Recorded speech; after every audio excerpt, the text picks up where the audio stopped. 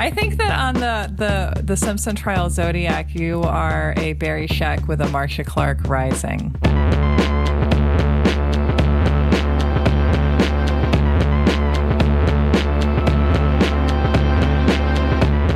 I had a Marcia Clark tagline. Yeah. Because I told you we were doing Marcia Clark, and then I sprung Paula Barbieri on you. Yeah. You're going to roll with it like a low-rent 90s daytime talk show host. Man, I'm trying to say something that isn't misogynistic. Maybe that's the tagline. Welcome to You're Wrong About, the show where we try to say something that isn't misogynistic. What are the misogynistic things that are like flicking through your head? No, just like I was going to say like where like the mistresses of history get to be the wives of the next or something, but that's fucking terrible. I think you're off to a good start. I think you're getting there. How about where the mistresses of history speak? Because there's nothing pejorative about being a mistress. That's true. Welcome to You're Wrong About, the podcast where women who co-star in men's lives get to finally star in their own. There it is. I have had this episode sprung upon me, and I have not had time to prepare a You don't have to do tagline. anything. You just have to lay back and let me tell you about the 90s. That's your whole job. How hard is that? I am Michael Hobbs. I'm a reporter for the Huffington Post. My name is Sarah Marshall, and I'm working on a book about the Satanic Panic. Although, honestly, at this moment, I'm really putting most of my time into this podcast. So how do I say just like a second thing about myself? My name's Sarah Marshall, and I'm sitting on a sheepskin in Nashville, Tennessee. So today we are talking about Paula Barbieri. Mm-hmm. We're going to do 14 episodes on the O.J. Simpson thing. I don't know. More and more, I see this as a Greek tragedy. Okay. I think we're going to talk about the O.J. Simpson tragedy. And it's a tragedy. Not only was there a senseless murder of two people, but everyone who became involved in this event as a trial, as a media frenzy, emerged diminished in some way. Okay. And Elizabeth Wurtzel, who I gave a hard time in the last episode for being so weirdly unsympathetic to Nicole's candles, also has a great line talking about the trial, which is, never before have so many people looked so bad for so little. That's the O.J. Simpson trial. So this episode is like the period between the murder and the trial-ish. Yeah, there's basically a 6-month period, after O.J. is taken into custody, before trial begins, when an incredible amount of media coverage takes place. There's an incredible amount of speculation, an incredible amount of anticipation. Unless I'm really missing something. No one is orchestrating these things from the top down, but you can kind of see how past scandals are being improved upon as the 90s progress, partly because the sophistication of the media covering them and the invasiveness of the media. And America has just seen the first gavel-to-gavel coverage of a criminal trial in the United States, which is the Pam Smart case in New Hampshire, which was broadcast locally, and people would switch over from soap operas to watch it. Like, it bumped actual programming. Like, this is one of the very early instances of people noticing the viability of reality TV. Well, let's dig in. Where should we start? Mike, tell me, what do we know so far about Paula Barbieri based on what I've told you on this podcast? Literally all I know is what you told me last episode, which is that Paula Barbieri is a lady who looks like Julia Roberts and who briefly dated O.J. Simpson when he was separated, or I guess divorced, from Nicole Brown Simpson. That's all I got. Was your assumption that if she was around pre-murder, she would not be around post? It kind of was. It's like you don't know straight women. And yet you talk to one like all the time. The reason that I want to start off talking about how all this looked to Paula Barbieri is that she was of all the people in the story, she was one of the only people who had unguarded access to O.J. Simpson immediately following the murder. Right. Here's what Dominic Dunn writes after the criminal trial about Paula Barbieri in one of his later Vanity Fair columns. Paula Barbieri, Simpson's erstwhile girlfriend, has reportedly signed a $3 million book deal with Little Brown. Since Barbieri never achieved the star status of Cindy Crawford or Naomi Campbell in the modeling profession, it seems highly unlikely that any publisher would pay such a sum for her life story unless there were a clear understanding that she had something very saleable to write, or have written for her, about her former lover. Their sexual union was said to be extraordinary. The sounds of their lovemaking in Robert Kardashian's house on the night before Nicole's funeral, according to an inside source, woke up the household. Oh my God. Barbieri's real value to the overall story, however, is that she knows what Simpson thought and said about Nicole in the weeks and days before he killed her. Just the night before, they went to a black tie party in Bel Air together. She broke up with him the next morning, the day of the murders, and went to Las Vegas. But after the news of the murders, she returned immediately and stayed in Kardashian's house with O.J. She was present during the crucial 4 days between the murders and the freeway chase. Oh. And then Larry Schiller, who wrote one of the 700 books about the O.J. Simpson trial, is quoted by Dominic Dunn as saying, "I can understand Paula getting that kind of money. She's got all the sex to talk about, which sells, and she was there when the lawyers talked to O.J., both at the house and in jail. She was always reading the Bible or writing her Christmas cards and listening. She knows a lot, and she's not bound by the attorney-client privilege." What do you think about the Dominic Dunn description of Paula? I mean, it sounded like he was going for like a little like, oh, she's just a model and now she's cashing in kind of thing. Yeah. Which, like, whatever. People can cash in on things. I don't give a shit. Well, and let's talk about this, because I've been thinking about the cashing in accusation, and that's been a theme in our show, too. Like, so this book comes out in 1997. Let me read a snarky review of it to you. This is from Amazon? No, Michael. This is from Entertainment Weekly. Oh, like a published, like a real review. Yeah, a real review. Like I'm talking, this was before the way to understand consensus about something wasn't to look at Twitter. Yeah. The before time, the long, long ago. Ignore the fact that O.J. Simpson is now a quaint anachronism in the post-Princess Diana age. What a weird thing to say. What a weird thing to say. Who cares if nearly every O.J. friend, foe, lawyer, prosecutor, highbrow journalist, and tabloid hack has already cashed in with their contributions to the remainder bins? That's no reason to ignore this book, the one that finally tells us, drumroll please, what O.J. was like in bed. Oh. Of course, were it not for the $3 million advance Paula Barbieri received for The Other Woman, My Years with O.J. Simpson, she could have saved herself the trouble of writing 312 pages and issued a simple statement about Simpson's sexual prowess. I want to tell you, she might have said, he's not really that great. A simple thumbs down? No chance, especially when Barbieri saw the opportunity to turn her pedestrian life story and doomed stint as one of Simpson's numerous non-Heisman trophies into the stuff of romance novels. Oddly, Barbieri glosses over her disappointment with Simpson's, quote, humdrum and ritualized lovemaking. The thought had exhilarated me, more so than the act itself, I'm afraid, she writes, yet I wasn't disappointed. It's hard to explain. This sets the chilling tone for the rest of the book.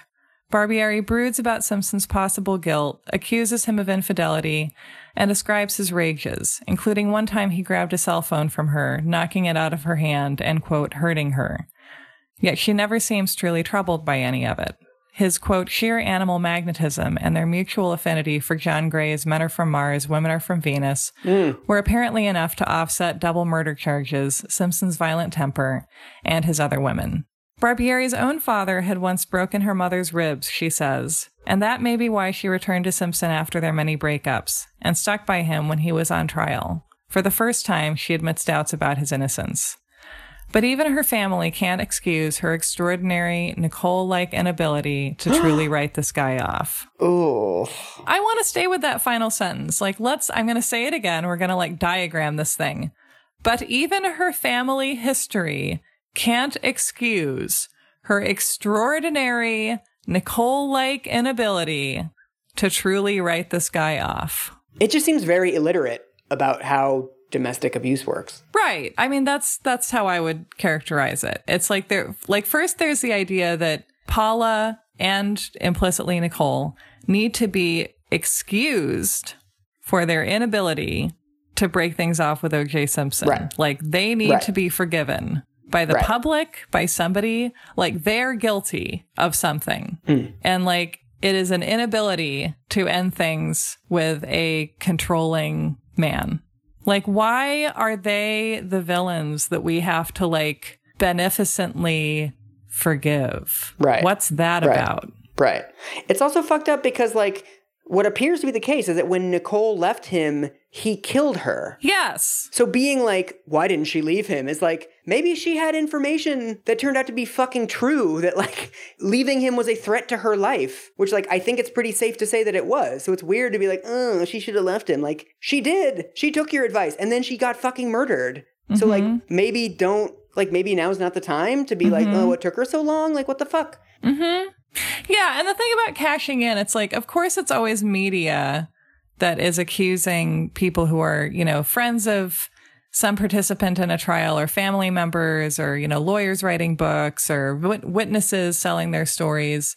It's always media that accuse them of cashing in. And it's like, your whole industry is based on harvesting the trauma of random citizens. Right. And every day you go to the story mines and turn human lives into a commodity called narrative. Right. And this is the last $3 million she's going to make. Like, it's not like this book came out when she was a 30-year-old model who had essentially sacrificed a couple of the last reliably profitable years of her life to a guy who was going through a trial. Is she his girlfriend during the trial? Did they continue dating? That's a very good question. And it's one that she and Christopher Darden, who's one of the prosecutors, come to blows about eventually. What? Because Paula Barbieri and O.J. Simpson get together in May 1992. Okay. So, like, at the moment, basically, that O.J. and Nicole's separation is getting serious. Mm-hmm. And so from the beginning, he's super serious about her. Mm-hmm. So Dominic Dunn is covering O.J. Simpson's trial for Vanity Fair. He's essentially a member of the Greek chorus in this long tragedy. And he does this wonderful thing in his Vanity Fair coverage where he literally will put in, for the most part, unattributed quotes into his O.J. coverage that do feel like you're hearing from the whispers of a Greek chorus, or just the whispering gossip of Los Angeles. And for the most part, like, fancy, rich, white Los Angeles people, like people in society who regard Faye Resnick as new money, although Dominic Dunn thinks rather highly of Faye Resnick. And so one piece of early Paula Barbieri coverage is just Dominic Dunn's coverage of the whispers about Paula Barbieri, which is, Bob Evans knows Paula Barbieri. I heard that Paula Barbieri was with Michael Bolton at the Mirage in Vegas on the night of the murder. If Paula had been there, I bet Nicole could never have been killed that night. He didn't have any place to go. What? What? Unpack that for me. me. What the fuck is that? I don't know. What is it? It's like, how do we blame women for this? Like, how do we reach so far around a corner to blame a woman for this somehow? There's a lot of weird logical twists here where even and who knows what this person is trying to say, but throughout this, when people are trying to defend OJ's innocence, they will often inadvertently say something that suggests his guilt.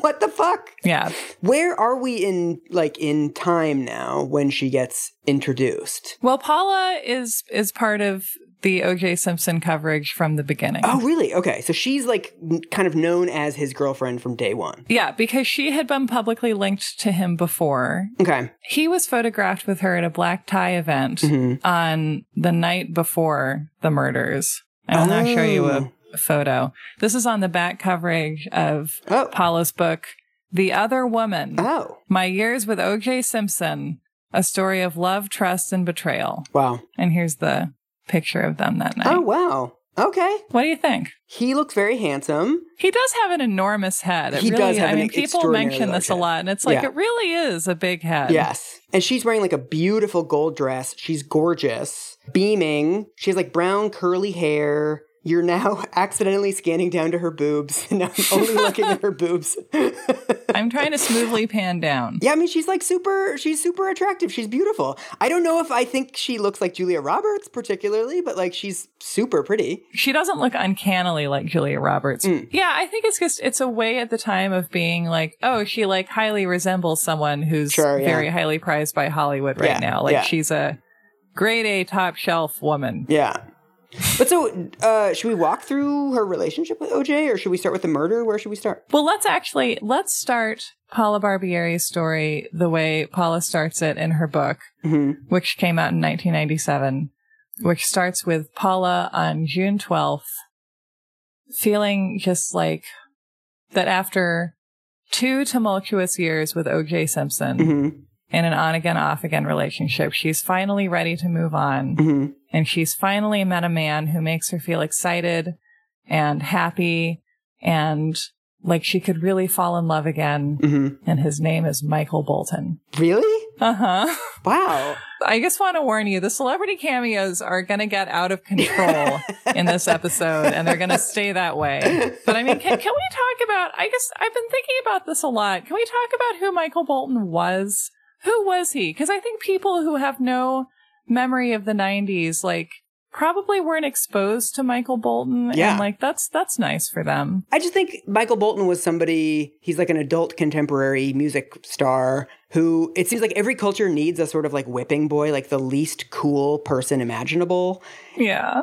That was Michael Bolton. Right.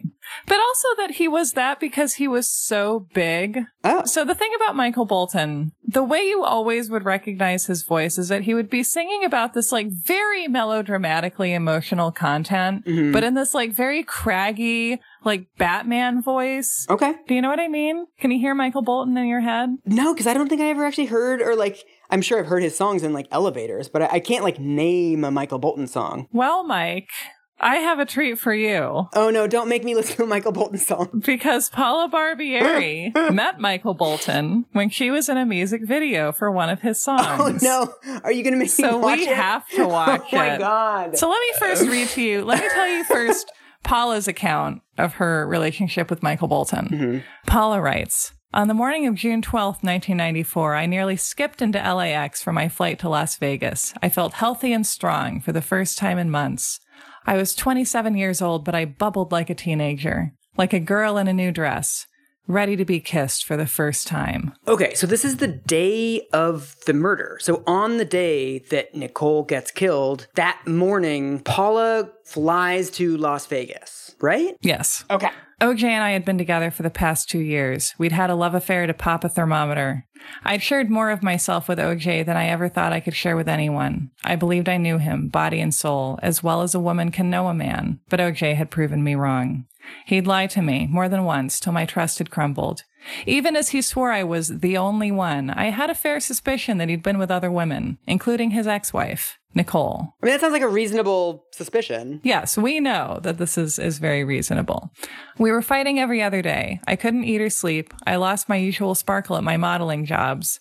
You could see it in the photographs. OJ was sapping my life away. Until early that morning of June 12th, when I left a 15-minute speech on OJ's voicemail, what the press would later call a Dear John message. I had to save myself, and I did it the only way I knew how.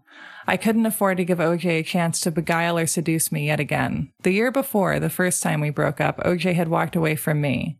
Now it was my turn, and this time I'd vowed it would be for keeps. I made explicit what we'd both known for some time. We were through. Now I was off to see someone new, a man I'd been thinking about for months. Michael Bolton. Incredible. So she goes on to say that she made a Michael Bolton video that shot on February 14th, 1994, after she's sitting there sadly thinking about the 2 years that she's sacrificed to her relationship with OJ. And they film a video for Michael Bolton's song Completely. Okay. The video told the story of a man, Michael, who falls in love with a girl while watching her practice her ballet from his apartment across the street.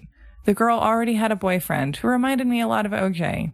He's very charismatic and lights up a room, but he isn't true. You're finally together, the director said simply as we moved into the closing scene, shot under a Hollywood rain. My eyes met Michael's and I felt mesmerized, swallowed up into my character. As I walked toward Michael, I spontaneously shed my raincoat. I had only some very scanty underwear on beneath it. That was how I embraced him. Completely. Remember, the song is called Completely. Oh. With total abandon, with all of my need and desire. My improvisation took everyone by surprise. Run the video on freeze frame and you'll see Michael's brief double take. Professional that he is, he instantly recovered to meet me in a melting kiss. I threw my arms around his neck and drew one knee up against his hip. My eyes were closed to the rain and the moment. I lost track of time and place. I mean, that's lovely. It's also funny that, like, wow, what a professional. Michael Bolton, like, made out with this extremely hot woman. I know. Like, due to professionalism. You are having the experience that I have been having the entire time that I've been reading this book, which is like, does Paula know what she's saying? I know. But this is also the thing of, like, beautiful women never sort of quite believe how beautiful they are. Like, of course Michael Bolton wants to make out with her. I know. Okay. And so now it's the time, now that you have heard Paula's experience of this video and of Michael Bolton, I would like us to watch this video. I was hoping to distract you so you'd forget about that, but okay. Nope. That normally would work, but not this time. I think, again, like, I always thought people were, like, a little overblownishly mean to Michael Bolton. Mm-hmm. He wasn't, like, you know, burning books in the street or, like, that's you know. True. At the same time, you haven't watched this video yet. I was watching this video and listening to this song, and I was like, so this is, you know, Paula's like, this is an idea of romance and love that resonates with me, and this is what I want. And I was like, what does Paula want? So, like, watch this video and think about what Paula wants, and if maybe Paula deserves better from American culture. Oh, no. That's my question. Okay. Wait, so what am I Googling? Completely... Oh, there it is. That was easy. It's in, like, sepia, like the iMovie sepia filter. Oh, is that her? Yep, that's her. Oh, wow. She's, like, super pretty. She does kind of look like Julia Roberts. She does. She's clearly, like, a professional, beautiful person. Like, look how shiny her hair is. Amazing. We're now cutting to Michael Bolton, who has the thing of, like, this is why, it has to be why everybody hated him, was that he's balding, but he has, like, really, really, really long hair. Yeah. Which is just, like, a weird aesthetic choice. But, like, listen to his voice, though. Oh, it is kind of raspy. Oh, so now she's dancing. I mean, the thing is, if you cleaned him up a little bit, he'd be, like, wildly attractive. You're right. If it wasn't for the fucking hair, I mean, the hair is just atrocious. No one intervened. Now he's playing baseball with youths. Paula Barbieri is just a neighborhood model. And when she saw him and he's playing baseball with the kids. Oh, and they're making eyes at each other like they're in a fucking gay bar. Also, like, he's supposed to be this kind of, like, greaser, but he lives in, like, a furniture showroom where he plays a piano all day. I can't believe you're doing this to me. I know. I just feel like you have to know, like, what people consumed at this time. And they were like, I am listening to Michael Bolton, and this is what America has offered to me, you know? It is actually amazing that, like, that this was popular. Also, look at what they have Paula wearing. She has on, like, a leotard with, like, okay, now here's the coat scene. This is improv. Oh, is this the coat scene? I want to see him double take. Nope. I don't see that happening. I don't see it, no. I don't know. And now he's, like, kissing in between her boobs because he's really professional. I feel like Michael Bolton could have written that scene. So now they've made love. Oh, it's interesting that he has his shirt off, but she's still fully clothed. That's how sex happened in the 90s. Women kept their leotards on. Oh my God, it seems to be winding down. I've never been happier. Oh no, it's still happening. Was that it? Okay, that was a nightmare. What? Tell me how you feel about all that. It's the 90s-est thing you've ever made me do. To this point, yeah. Yes. What really stands out to me about that song is that the final word of a song in this kind of a, like, croony song is important, right? Okay. And part of your world from The Little Mermaid, the last word is world, because that's what the song is about. You know, it's like the last idea that you want to convey. The last word and the last note that he hangs on to in this song is me. And Paula quotes the lyrics in her book. She quotes the part that says, I want to give my heart completely to someone who will completely give their heart to only me. I'm seeing it in all caps now. Yeah. And it's just like, okay. At best, that's a neutral. And at worst, you're talking about wanting to own someone. Right. But so what this says to me, to link it back to OJ, is that like she seems kind of naive. Or like she seems like someone who isn't necessarily super, I mean, she's kind of like Nicole in a way, right? She's like kind of young, isn't super savvy, isn't super cynical about men. I mean, it seems like she's very like open-hearted. And so does that characterize her relationship with OJ? Just this kind of like, we're into each other, it's all going to be fine kind of mode? Yeah, it's interesting. So they get together when she's 25 and he's 44, which is a big age difference. Yes. And a big power difference. But at the same time, like 25 is a world away from 18. Yeah. And she's been on her own since she was a teenager. She's been modeling since she was a teenager. She was traveling alone in Europe, hanging out with Roman Polanski when she was 17 years old. Yikes. You know? So she's been around the block. Ooh. She was a teenage model. She's hung out with a lot of sex criminals. Yeah. And so by the time she meets OJ, I think that she believes, you know, an incredible amount of what he tells her. Oh, yeah, because you said last episode that he's a consummate liar. So I'm assuming that he's not telling her very much accurate about his relationship with Nicole and what's happening. Yeah. Paula's version of OJ's relationship with Nicole is going to sound different to you than the version we've heard. Yeah. To this point. And so she, at the same time that she believes a lot of what he's saying, she has some sense of what a, maybe not a healthy relationship, but a survivable relationship is like. Okay. And she says immediately after the murders that he has never been physically violent with her. Interesting. And that seems to be true. And I think it's also really interesting to talk about here as we talk about what Paula says did happen in the relationship, like what we can see in this relationship that's consistent with the way that he treated Nicole, even as that behavior didn't, according to Paula's version, get nearly to the degree that it got to with Nicole. I think it's part of the same spectrum. Okay. But I think that it's at different places. Meaning that he was like controlling and capricious and jealous, but it just never escalated to the physical violence. Yeah, or like it got physical, but in a not to nearly the same degree. Okay. You know? Or that there was jealousy and controllingness, but also not to the same degree. Right.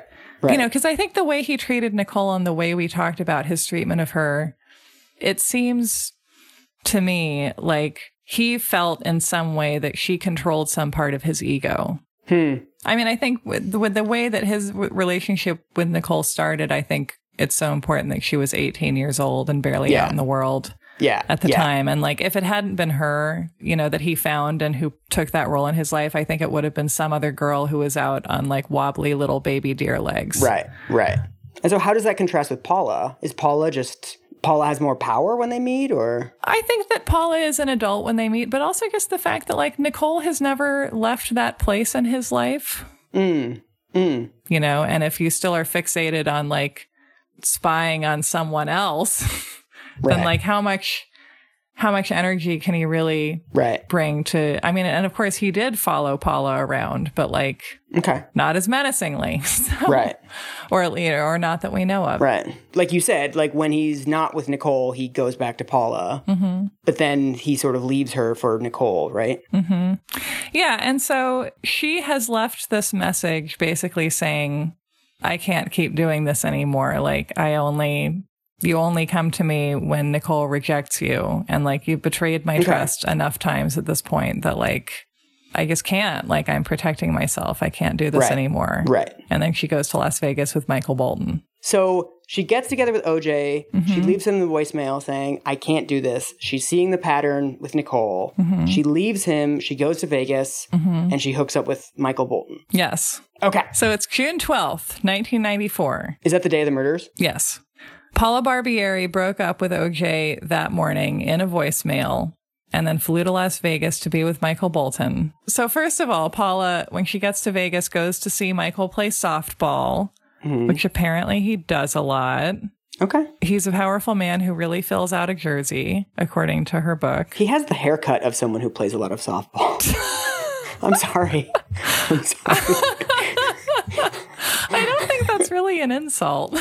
I'm sure he's such a nice guy. I feel bad. It's not an insult to imply that someone plays a lot of softball. It's a very good hobby. That's true. Softball's dope. When Michael went up to the plate and hit the ball hard, I whooped and cheered for him. It took me back to my adolescence in Panama City, Florida, when my girlfriends and I had crushes on the community college athletes in the dorms across from my house. And so she goes and meets up with Michael, and she's wearing a Chanel-style dress with a pleated skirt and a gold link chain at the waist. I felt very pretty that night. I wanted Michael to like what he saw. And excuses herself later in the evening to check her voicemail and sees that she has... Actually, I don't even know if the word voicemail existed back then. She excuses herself to check her phone messages and sees that she has 3 messages from OJ. The first message says, "Girl, what is it now? I thought we were going to fill the house with babies." Oh. She writes, much later, OJ would testify that he'd hoped I could take him to the airport for a late flight to Chicago. Thank heaven I wasn't around. Had I given OJ that ride, I would have landed in some very hot legal water. Okay. Which I have written in the margin, I don't know, Paula. The third call was different. "I understand what you mean," OJ said. His tone was darker, softer. "Resigned?" The message unnerved me.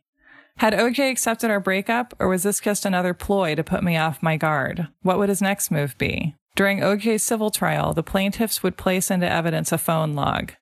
It suggested that he'd left the third message at 10:03 p.m., roughly half an hour before 2 people died at 875 South Bundy Drive. Whoa. So he's like drunk dialing Paula right before he goes and does it, according to the prosecutor's timeline. I don't know if he was drunk at the time, but he, he was calling her within half an hour of when the murders took place. Wow. Okay. I mean, what do you make of that if we're talking about his frame of mind? I want to know what you think. All I have was, okay, that's all I have. That's why I'm asking you more. I've been talking this whole time. I'm in suspense. I'm the one who's running out of spit here, man. I mean, it just shows how all over the map he was. It's interesting. How so? Because if we believe that he killed them, which I think we both do, it means that, like, at the same time he's in a jealous rage against Nicole, he's also kind of trying to get back with someone else. Yeah. So it's like it's just weird that people's brains work that way, that you can hold those two ideas in your mind at the same time, that, like, why doesn't Nicole love me anymore? And also, like, I think it's going to work out pretty well with this other chick. Like, it's... Yeah.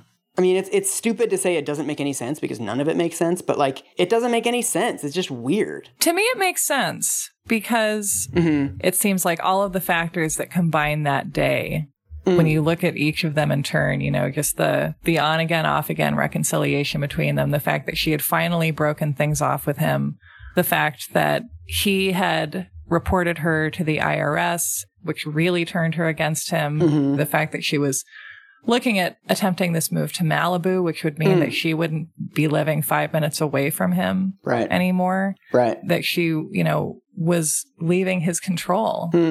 You look at all of those factors converging, and then the events of that night, him not being asked to come to dinner and being explicitly barred from joining the family after the recital. And then add to that the fact that Paula had broken up with him in a voicemail.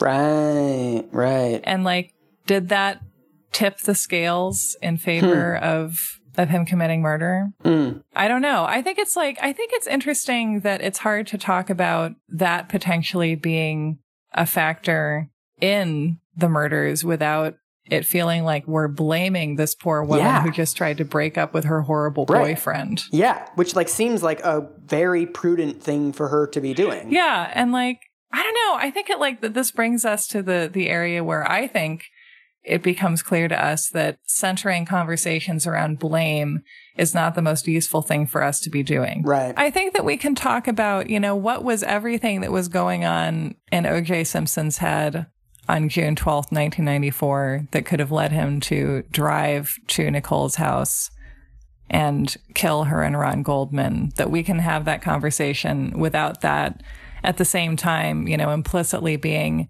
and whose fault is it aside from his? Let's blame a woman, Right. This is not blame a woman. The hit board game of the 1990s. I think it's important to separate the person from the situation. Yeah. That you can say, like, the situation of being broken up with his, like, plan B girlfriend. And who breaks up with him essentially because she knows she's the plan B girlfriend and is I'm very tired of being the plan B girlfriend. Yeah. And she's, like, smart enough to know exactly what is going on, right? That all of his bullshit is not getting through to her. That, like, the situation I just got broken up with, saying, like, that situation might have contributed to his actions later that night is different than saying the woman who broke up with him contributed to his actions. Right. Which is just like a different way of thinking about our responsibility to each other than cable news and codependent people are willing to think in, which is that it is not Paula's responsibility to protect O.J. Simpson from himself and all of the violence that he may be capable of, in the same way that it wasn't Nicole's responsibility to prevent him from beating her. Right.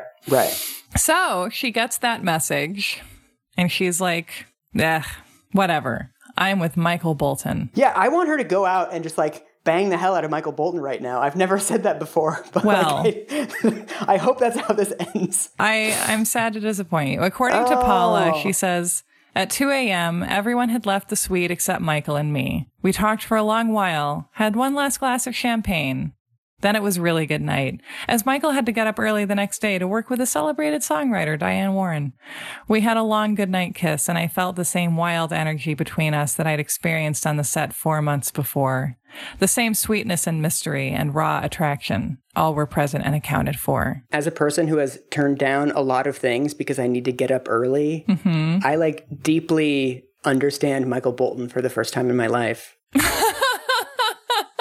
You feel like you can empathize with Michael Bolton. It's like, this is a good thing, but I'm not going to do it because, I have shit to do tomorrow. Yeah. Yes. See, that's what I love about doing this show. We never know who we're going to feel a strange feeling of kinship with. Today it could be Michael Bolton. Tomorrow, who knows? And so the next morning, she puts on a sunshine yellow bikini and joins Michael by the pool. Oh. She writes, when Michael caught his bodyguard ogling me in my bikini, he joked with the guy, because it's you, I'll let you get away with looking at her like that. Here we go, I thought. I'd reached the phase with Michael where you really like a man, but he keeps surprising you. Michael's looks, his manner, his little turns of speech, everything was fresh and appealing. What a weird moment. There's no transition between those two things. Yeah, what? So later in the day, her cell phone rings, and it's Tom, her theatrical manager. She writes, as soon as I heard his voice, strained, nearly breaking, I got scared. Something terrible has happened to Nicole, Tom said.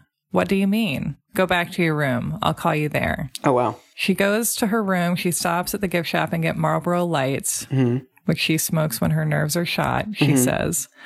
Interestingly, both Nicole and Paula smoked during their relationships with OJ and hid their smoking from him because he was a big bully about it. That's weirdly controlling too. The phone was ringing as we passed through the door. Turn on the television, Tom said. Now he sounded even worse. Within 10 seconds, I'd heard the nation's top news story. Nicole Brown Simpson and Ronald Goldman had been found murdered near the front steps of Nicole's condo. I felt like I'd been hit in the head with a brick. I sank crying to my knees, and as pictures of the murder scene flashed over the TV, I prayed hysterically, please, please, please forgive me. Please, please, please forgive me. Please, please, please. I was pleading with a woman I'd barely known when she was alive. I was asking forgiveness from the person I despised in my most anguished hours. I had been full of resentment because she'd beaten me and taken my man away.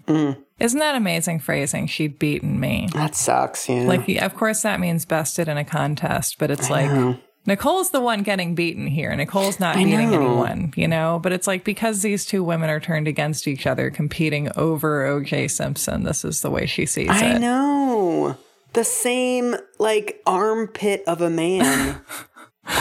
Yeah. Yeah. You know my whole thing with getting super bummed out when, like, people who should get along end up in rivalries due to bullshit. And this is pushing all my buttons of that. And people who are rivals because their situations are so similar. Yeah. Mm-hmm. Oh, man. And she writes, how many times had I wished my own awful private secret breathed aloud to no one that Nicole would just vanish from the face of this earth.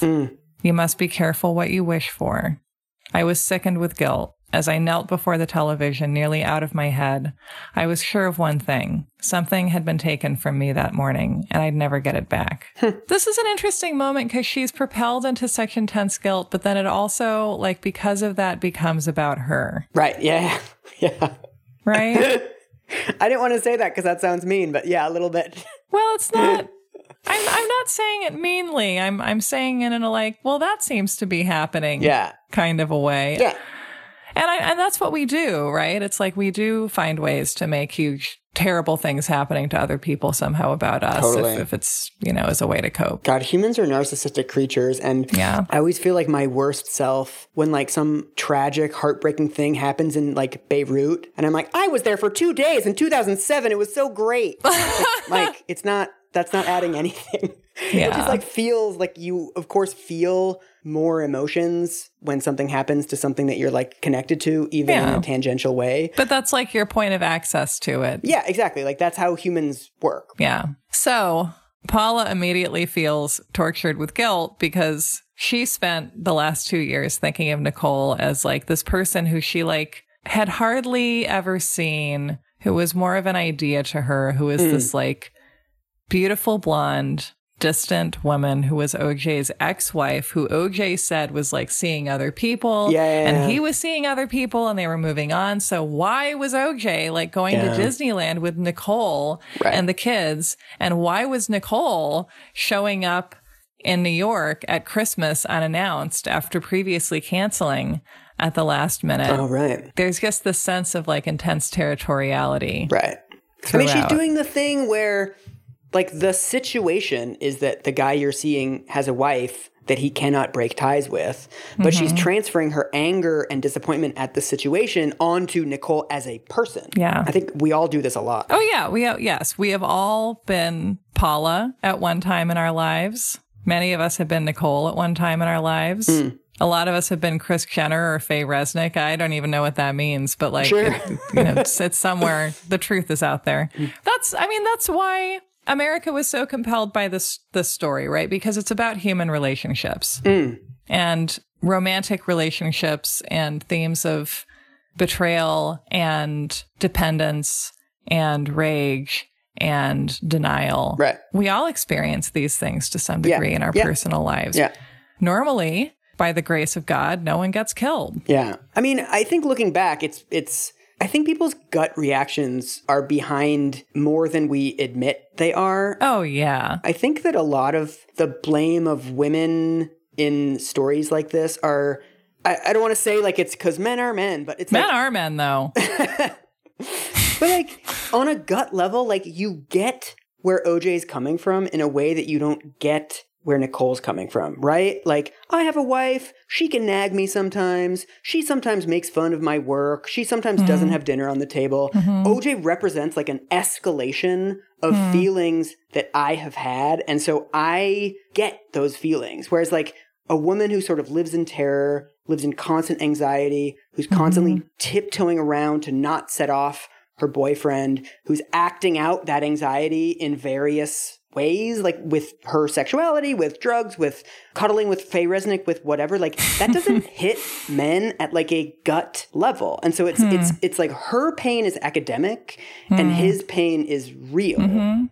Yeah. And we also assume that the world is for other people the way that we experience it and that other people are treated the way that we're treated. Totally. Which, like, it's a good way to put it. If you're a middle-class white person, is an incredibly dangerous way to assume the world works. Like, you will be wrong. Right. And in a way that could have dire consequences for everyone. Yeah. Looking back at the 90s, I do think that those feelings are behind Amy Fisher and Monica Lewinsky and all of these scandals. Tanya Harding, Anna Nicole Smith. Totally. Well, and I think what you're also saying here is that you see men on the whole, like American kind of white, cisgender, heterosexual, heteronormative. I'm making kind of a wax on, wax off gesture right now. I don't know why. I'm opening a portal. But this kind of strain of masculinity to be very ready to identify with the abuser and very reluctant to identify with the abused. Yeah. Yeah. What's interesting to me about that is that men are very abused in American society. Like, men are often abused by their fathers or by male relatives. Like, there's a lot of emotional abuse, a lot of physical abuse. Boys are sexually abused a lot in a way that isn't recognized culturally. Men are also, like, abused at work a lot. Like, I think there's often, like, a component of emotional abuse and, like, pressure cooker male workplace things. Totally. Right? I've seen Martin Scorsese movies, yeah. Right.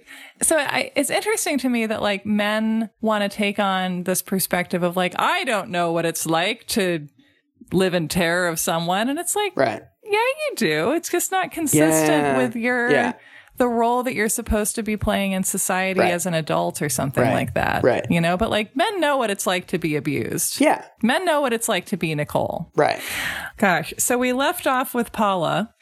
After Paula finds out that Nicole has been murdered, she checks her messages again and finds several more messages from OJ, all saying, in effect, I need to talk to you right away. Please call me. Oh, wow. Were they after he allegedly committed the murder? Yeah. Oh. Because he appears at his house at about 11 p.m., and a limo that he ordered, being driven by a man named Alan Park, who will later be an important witness, takes him to the airport where he flies to Chicago. Once he reaches Chicago, he receives a phone call telling him about the murders. Oh, okay. And then flies back to L.A. So the timeline, the prosecution timeline is he kills Nicole and Ron at 10:30, drives home, showers, I guess, and then gets in a car, flies to Chicago, and then the next day flies back. There's a lot of debate surrounding the showers, I guess. Okay. And the 10:30. Okay. I shouldn't have added that. Okay. Be as vague as possible. I forget that every single tiny detail has been combed over. Every single thing is going to be picked over. But to be as vague as possible, the prosecution narrative will be that OJ leaves the message for Paula at 10:03, goes to Nicole's house, murders Nicole and Ron, drives back home, gets in his limo at about 11 and is driven by Alan Park to the airport, and then catches a flight to Chicago. Okay. He's called and informed of the murders and then flies back to LA as soon as he can. You know what's a detail that I remember from the actual case happening and made me think that OJ did it? And I think that was like an impression that I had for the whole time. Tell me if it's true. Is that the cops call up OJ and they say, Nicole is dead. And he replies with, oh no, she's been murdered, without them saying that to him. Is that true, or was that just like a rumor I heard in the schoolyard? Okay, I'm going to read you a passage from Jeffrey Toobin's The Run of His Life to answer your question. And this is the detectives calling OJ. Phillips called the hotel at 6:05 a.m. and asked to be put through to OJ Simpson's room. Though he recognized the voice, the detective still asked, is this OJ Simpson? Yes, who is this? Phillips chose his words carefully when he delivered news of Nicole's death to OJ. This is Detective Phillips from the Los Angeles Police Department. I have some bad news for you. Your ex-wife, Nicole Simpson, has been killed. Simpson was distraught. Oh my God, Nicole is killed? Oh my God, is she dead? Okay. Phillips tried to calm him. Mr. Simpson, please try to get a hold of yourself. We have your children at the West Los Angeles Police Station. I need to talk to you about that. And then OJ tells him he's going to get out of Chicago on the first available flight. And then Phillips goes the phone to OJ's oldest child from his first marriage, Arnell, who makes arrangements with him. And then Toobin writes, Phillips never spoke to Simpson again. Later, the detective found it worth noting what Simpson did not say in their brief conversation. Simpson never asked how or when Nicole had been, quote, killed. Phillips had not said, and Simpson did not ask, whether she had been killed in an accident or a murder. Oh, okay. So I should say that differently. The LAPD calls OJ and tells him Nicole has been killed, but they don't tell him how and he doesn't ask. Okay. So it's not as bad as what I heard when I was 12, but it's pretty bad. Yeah, and how so? I don't know. I mean, as we've discussed so many times, you can't say, like, that's not how I would react if one of my loved ones was killed. Because, like, I have no idea how I would react if one of my loved ones was killed. But one assumes that if I had news that, like, someone, like my parents were killed in their home last night, I would want to know, like, who did it? Was it a gas leak? Right. I do feel like it's probably common for people to ask, like, how as the first question, because that's the thing that makes something seem real to you. Right. But on the other hand, there's also much better evidence that he committed the murders. So it's not... Right. There's other stuff there, too. It's not just that. It's not just him not asking how Nicole was killed. Yeah. We haven't jumped to this conclusion. So she checks her messages. She has a bunch of messages from OJ on June 13th saying, I need to talk to you. Please call me.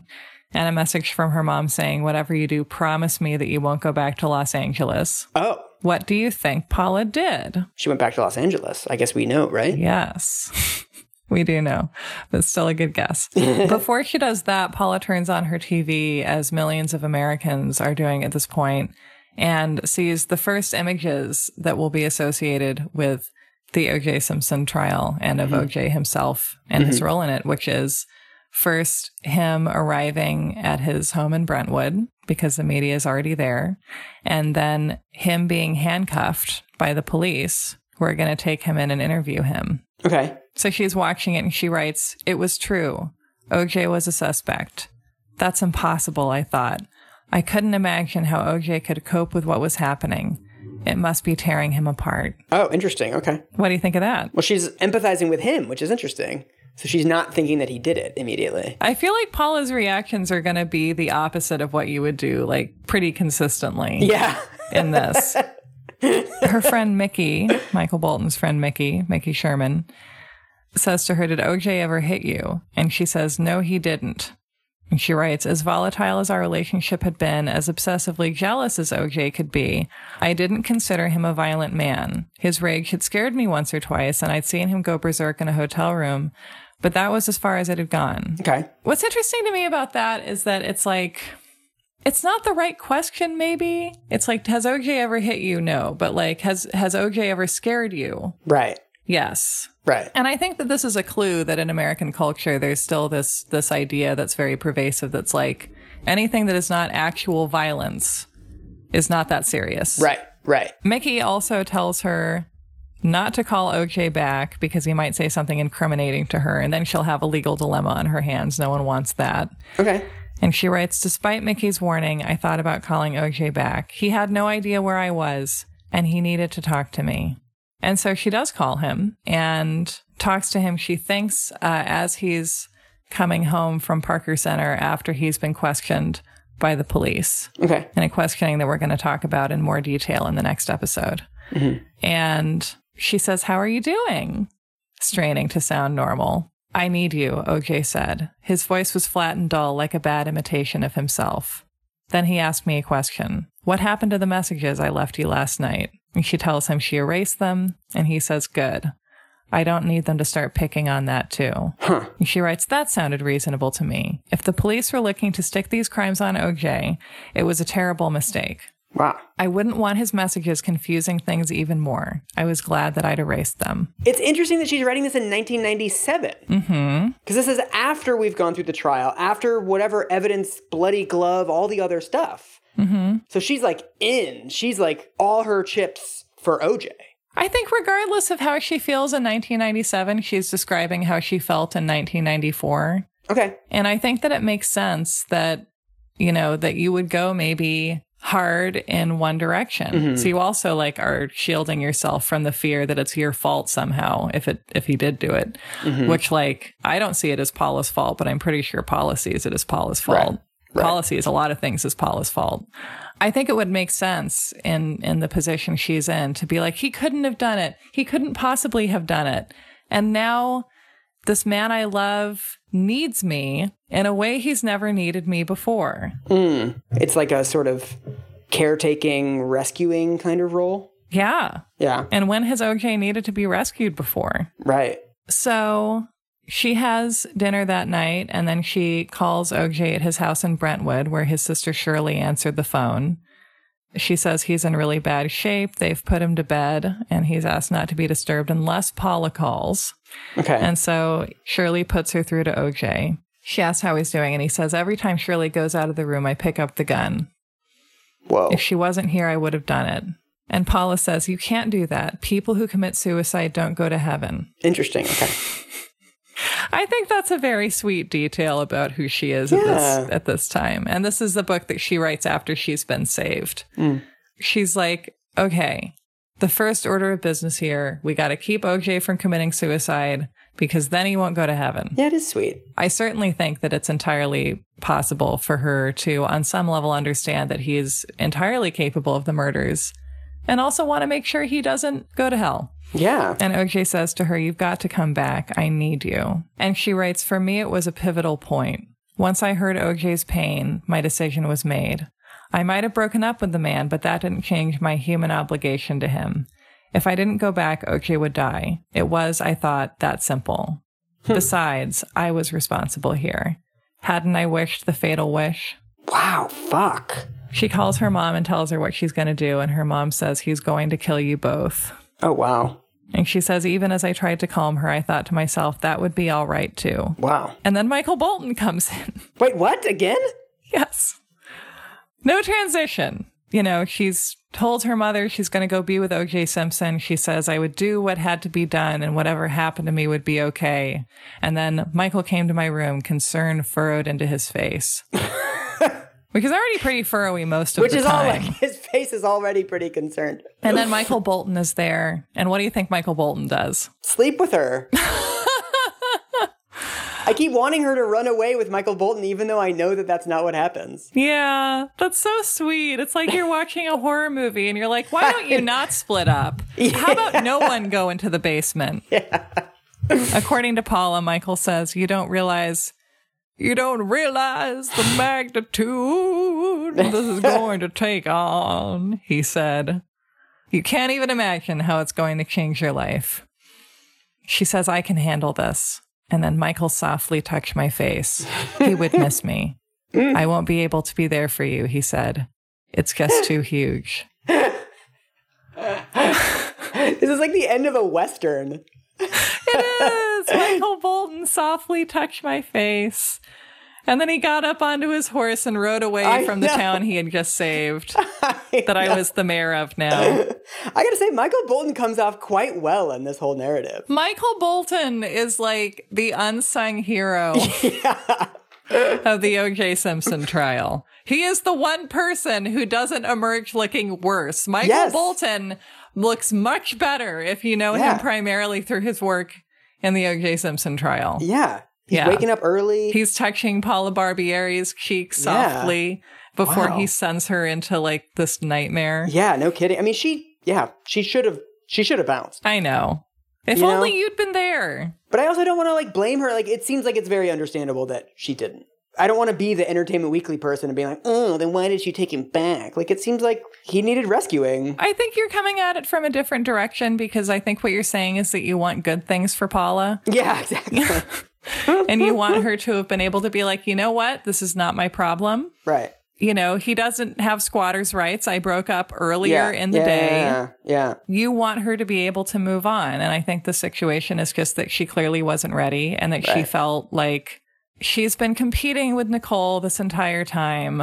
And now Nicole is finally gone. Right. That doesn't mean she wanted this to happen. Right. It doesn't mean it's her fault. Right. But it's true. Like, he used to be mostly emotionally dependent on Nicole and she could never get past that. And now Nicole isn't there anymore because he killed her. Right. So he has to be dependent on Paula now. Right. And she believes him to be innocent at this point. And so she perceives it as like supporting her boyfriend through like an ordeal in which he's being blamed for this tragic event that he had nothing to do with. And even if she believed him to be guilty, you know, people stay in relationships with people who they know to be guilty. That happens too, you know? Yeah. It's a complicated moral calculus, but I think a lot of it often has to do with feeling that someone truly needs you, because if they're in jail, you know, they do. Yeah. And also, like, guilty people need love. I'm the first to announce that position publicly, you know? Sure. And so she flies back to LA, where she's picked up by Ellen Park, who's the same limo driver who drove OJ to the airport the night of the murders. Yes, foreshadowing. She's taken deep into San Fernando Valley, deep into the valley. Okay. To Robert Kardashian's house, where OJ is being kept. So wait, who the fuck is Robert Kardashian? Are they just friends? Yeah. Robert Kardashian is a random Armenian millionaire who is an old friend of O.J. Simpson's and who basically reactivates his law license. I don't think that's the right terminology. That sounds like superhero language. But he... reanimates. Yes. He reanimates himself as a lawyer to become a member of O.J.'s defense team. But he's... I think most valuable to the defense team as an old and trusted friend of OJ's. Okay, so OJ's staying at his house. And so she goes there to move in with OJ at that giant house. Yeah, and Robert Kardashian's house is essentially the de facto headquarters of the defense team right now, because OJ has already brought Robert Shapiro on board as his lawyer. And Paula actually knows Bob Shapiro from earlier because she's been a Hollywood mover and shaker for a few years now. Okay. He's kind of known as a lawyer to the stars. Celebrity lawyer. Okay. And she writes, and now I was back at OJ's side, back where I belonged. She says she thinks a lot about the various guns OJ has, that he has guns locked in his office at home and a revolver he keeps in the car. And that this also makes her think, even if OJ was capable of killing someone, a claim I would not accept, why use a knife when he had a gun? I mean, that sounds like the internet sleuthery that happens after any terrible thing where people are like, well, his LinkedIn profile says he used to live in Fresno, so why would he kill someone in LA? Like, where it's like you're just taking these random pieces of evidence and trying to fit them into some sort of narrative when they're actually kind of meaningless. Right. Like to me, it doesn't feel, it's not like, oh yeah, because I mean, to me, the first thing I think of is like, well, killing someone with a gun isn't personal. You wouldn't kill your ex-wife who you're still obsessed with a gun, like maybe you would, but I much more strongly associate this close up, I can see the power I have over you form of assault. Right. With the kind of domestic abuse that he's been subjecting her to for all this time, where it's close up, close range battery. Right. And the other thing that she says, and that a lot of people said, is, well, why would he throw away his whole life? Why would he do that? That's not logical. It doesn't make sense. He had everything. He had all the money in the world. He had fame. He had the love of the public. Like, why would he throw that away? And it's like, well, because murder isn't a rational decision. Right. Why would he tease his wife about gaining too much weight? Like, that's not logical. Like, nothing he's done so far is logical. Right. Domestic violence isn't logical either, but he did that for 15 years. Yeah. But Paula just immediately goes into this mindset of like, we have to protect OJ. Like, OJ might kill himself. OJ's really fragile right now. OJ's in a bad place. Mm-hmm. I have to protect him and keep his spirits up and like make sure that, that he's safe. Mm-hmm. That's my only job, and that's all I have to think about. Okay. So she's at OJ's house. OJ has just come home from Nicole's viewing, and the funeral will follow that. And she writes, that afternoon I heard some noise at the front door and rushed to the entryway. It was OJ, shell-shocked. He seemed so sad and beaten. His face was drawn, his brawny shoulders hunched down. He looked somehow smaller than the cheerful, confident man I'd left 4 days before. Seeing Nicole in her casket must have destroyed him. Did he see her in the casket? I thought she was almost decapitated. She was, but they still had an open casket funeral for her. Okay. And he spent what people described as a worrying amount of time at the open casket during the viewing. Okay. So she writes, he hugged me with more need than strength, like a man clinging to a life raft in the middle of the ocean. She takes him to his room. She helps him undress. And there's a line that is I'll just read it to you. I watched him crumple into bed. That was a knife to my heart. to see the most exuberant person in the world look so helpless and vulnerable. I don't know what to make of that. It's so weird. It's just interesting to me because I assume this was ghostwritten. There's not a ghostwriter credited, but this is like written in a very polished, I'm a freelancer dancing as fast as I can kind of a way. I mean, I write like that. I know how it's done. This is published by Little Brown. Who knows how many people worked on this project? Right. It's stunning to me that no one at any time in the process said, maybe we shouldn't let Paula say, or the person writing as Paula say, that anything was metaphorically like a knife to her anywhere. There should be some control F for like a couple keywords before they publish these books. Yes, exactly. And it's just like, it is clear based on the general emotional tenor of the whole thing that she's describing and her attitude toward OJ and the way she's seeing him is that, you know, if there's any truth to this at all, she is just fixating on how wounded he is and how weak he is and how he's a little lost lamb and he needs her. Right. You know, and how he's being so traumatized by the horrific murder of his wife. Mm-hmm. And she's just not allowing herself to have the thought or to hear the thought. Yeah. You know, the murder was so terrible because he probably committed it. Right. Does she ever have a conversation with him where she's like, I need to know what you were doing at 10:30 p.m. on June 12th? Not that she writes about. Okay. And what happened is that she essentially comes out as a member of the defense. Comes out like publicly? Like there's media swarming around, I guess? Immediately, yeah. Like her mom in Panama City, Florida is being besieged by media. Wow. Jesus. That was a time before all the journalists got laid off and there were still enough bodies to do stuff like that. They're like, let's send 30 people to Panama City, Florida. For the mom of the girlfriend, Yeah. I feel like the O.J. Simpson trial was like when unions were strong. There was just so much media work, you know, in O.J. Simpson. So they're keeping O.J. sedated at the Kardashian manse. Like medically? Yeah. Okay. Dr. Saul Fairstein, a psychiatrist who the Dream Team has brought on, gives Paula sedatives and tells her to give OJ a pill in the morning and a pill at night and to make sure that he doesn't have access to the bottle, wink, wink. Okay. Like a dog.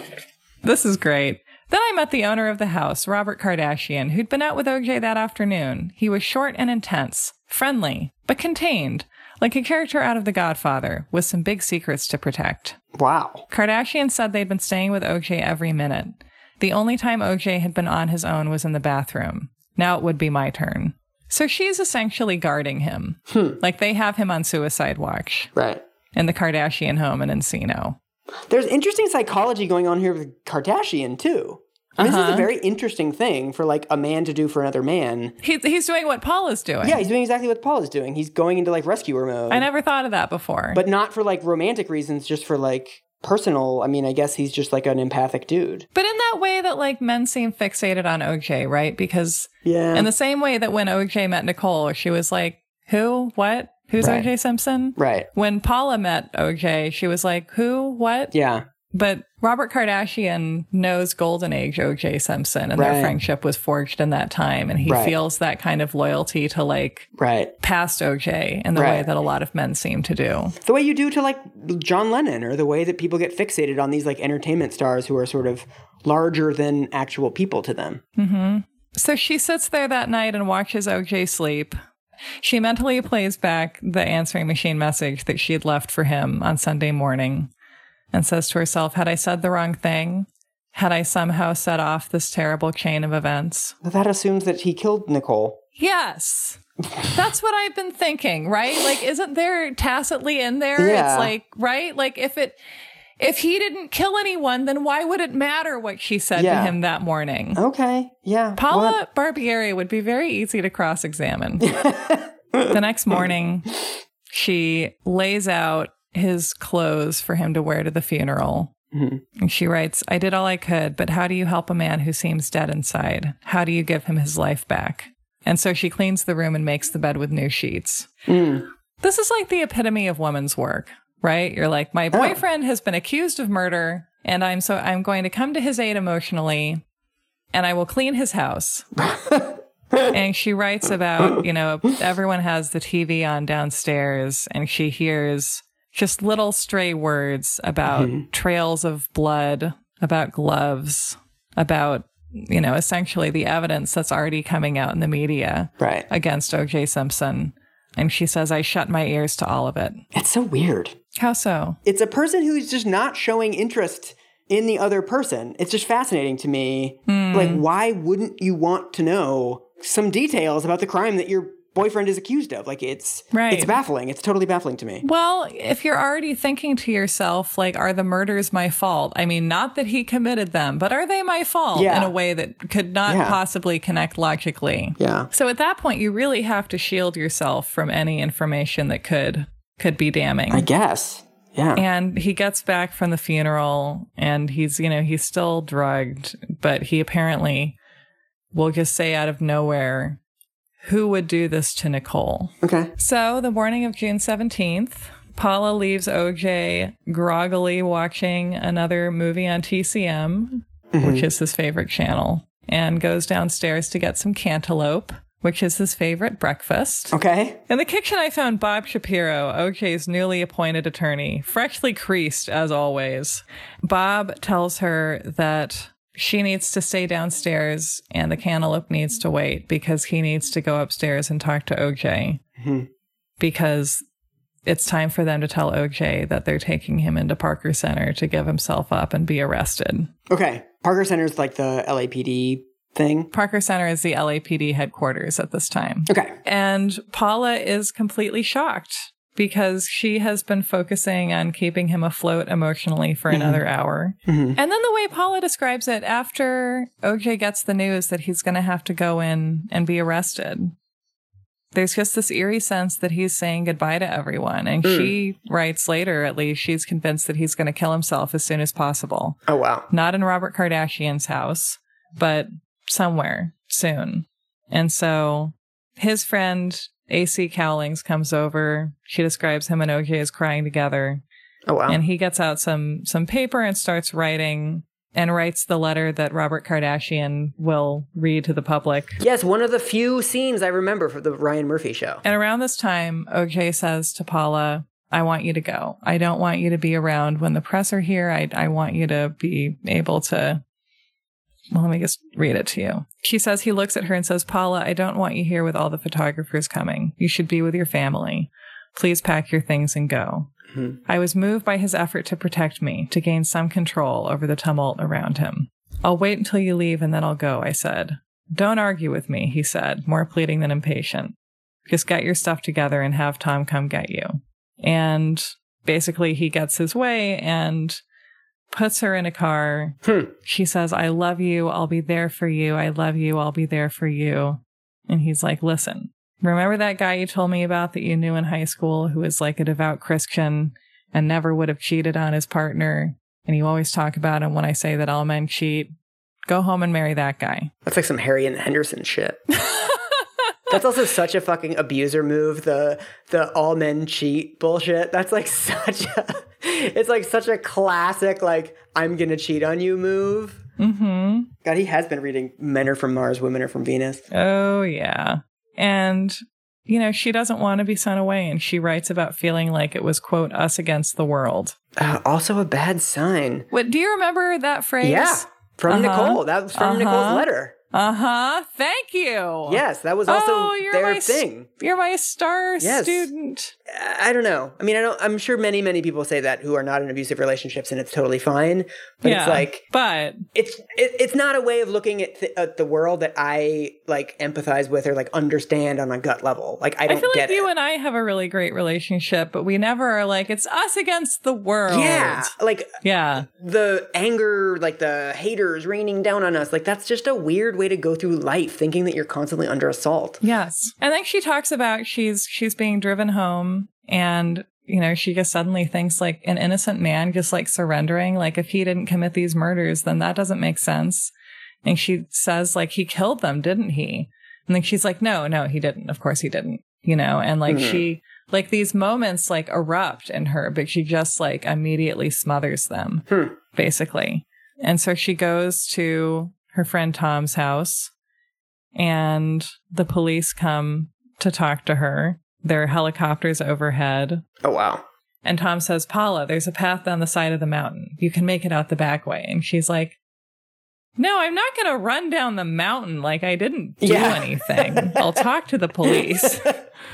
And the police come and talk to her, and she doesn't know anything.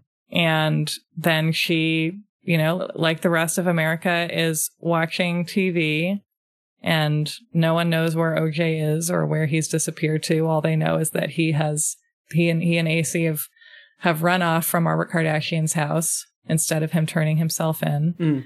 And Robert Kardashian, as you remember, reads her letter aloud on TV. So this is the Bronco chase has started. No, this is before. Oh, so he disappears. It's coming back to me now. So he disappears.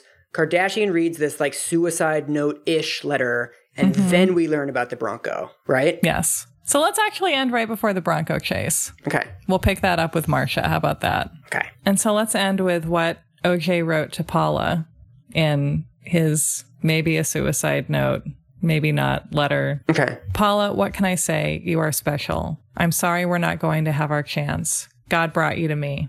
I now see as I leave, you'll be in my thoughts. It seems like the universe is calling out for her to leave this guy, but it sounds like she didn't, and she's with him throughout the whole trial.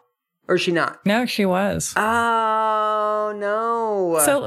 But what do you think of that, what he wrote? She should have left. How come? Like, based on that? I mean, it's so dumb to be like, she should have left, because, like, people don't always behave in emotionally perfect ways. I mean, to me, I think a thing that is very difficult for most people to understand is that in relationships, a lot of, like, our attraction to other people has a big component of the role that they allow us to play, right? That they allow us to take care or be taken care of. That's a big component of sort of what makes you feel comfortable with another person in a way that is often invisible to you.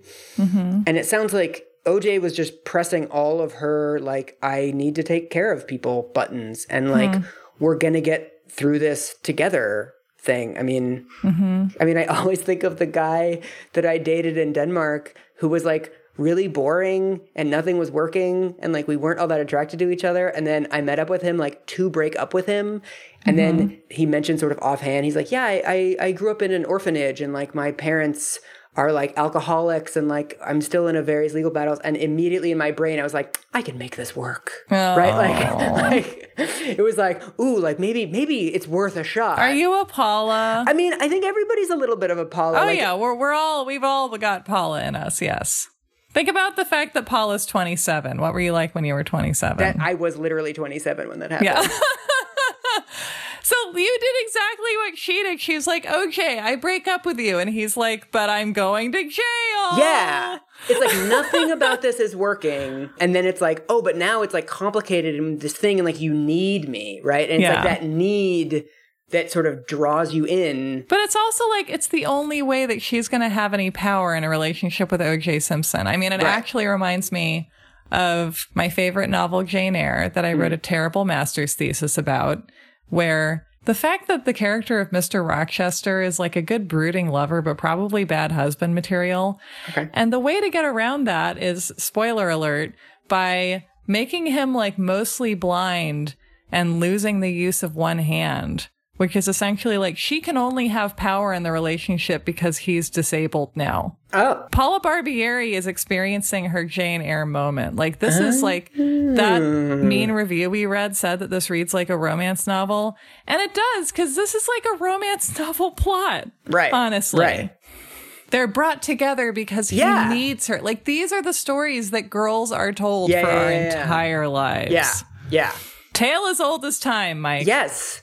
If the same story was told and like he didn't do it, it would take on. She would be, like, oh my God. And she would be played by the real Julia Roberts. Yeah. It would take on a whole different tenor, right? That like she is standing with him through this horrifying ordeal, and like her instincts are good. Yeah. It's just in this particular case, like the coin flip is like, it's not somebody who like is worthy of this rescue mission that she's attempting. Or, I mean, if you really want to blame her and be like 1994 people, like she should have shown more interest in the actual facts of the case before she launched the rescue mission. It's interesting. I mean, I guess we're getting into a question of like, what is the moral value of what she did, I guess. And I don't think that she did anything wrong. I think that Paula's only victim is Paula. Right. Yeah. Right? Yeah. And the only question is whether she now regrets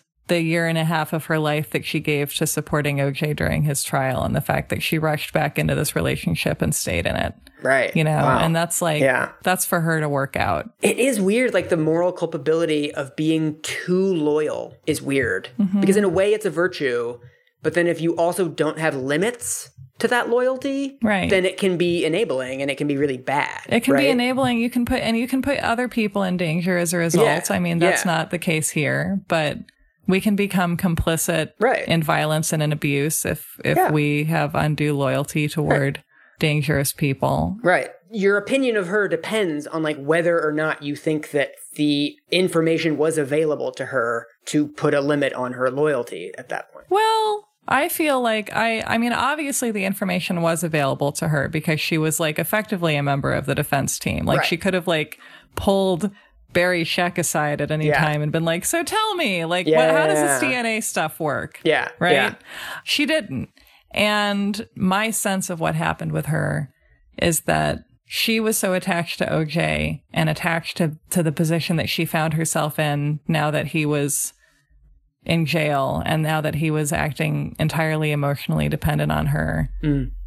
She wanted to stay in the relationship and she felt that it was her job to stay in the relationship. Maybe not as she didn't see the relationship as romantic. She told herself it wasn't romantic. She told herself that she was there like as his friend. But regardless of what label you put on it, she was there as his unconditional supporter and protector. Yeah. And to me, like, I don't think there's anything wrong with that. Like, clearly she couldn't do anything else or she would have because anything else would have been better for her. The point is, I think that there's a great sense of public judgment against her and against any woman who would do something similar. And I don't entirely understand where that comes from. I mean, maybe people found out that she was dating Michael Bolton, and that's really what's behind all of it. People saw that video. I feel like that would have helped her. It was 94. People loved Michael Bolton. So we're going to stop here for now. If you want to find out what happens next before we release another episode, there are other sources of information. Wait, are we directing people to other shows for I think spoilers? people know there are other shows. I think they are aware. I'm making a funny joke because it's a comical understatement. That was what the joke was. Thank you for destroying it. You have to tell me these things beforehand. In front of our children. I'm saying if you find yourself thinking, there's only 3 episodes of this O.J. Simpson series, I need more. And if you somehow don't know that there's other stuff out there, there is. Personally, I'm not looking up shit because I don't want spoilers. No, you don't get to. Everyone else does. I'm not talking to you. I'm talking to everyone but you. Yes. You have to stay, like O.J. Simpson once said to Paula Barbieri, as far as I'm concerned, you were a virgin before you met me. Oh my God. Oh. Yeah, it's real gross. That's not, yeah. It was all light and funny, and then OJ said something gross. What are you most excited to learn about next? Like, what are you most curious about? I'm so excited to talk about Marcia Clark. Next time. Marcia Clark. To be continued. I'm going to get some Glenlivet and drink it in her honor, because that's her favorite. I'm going to change my hairstyle, and nobody's going to care, because men can do that. Some other people can't.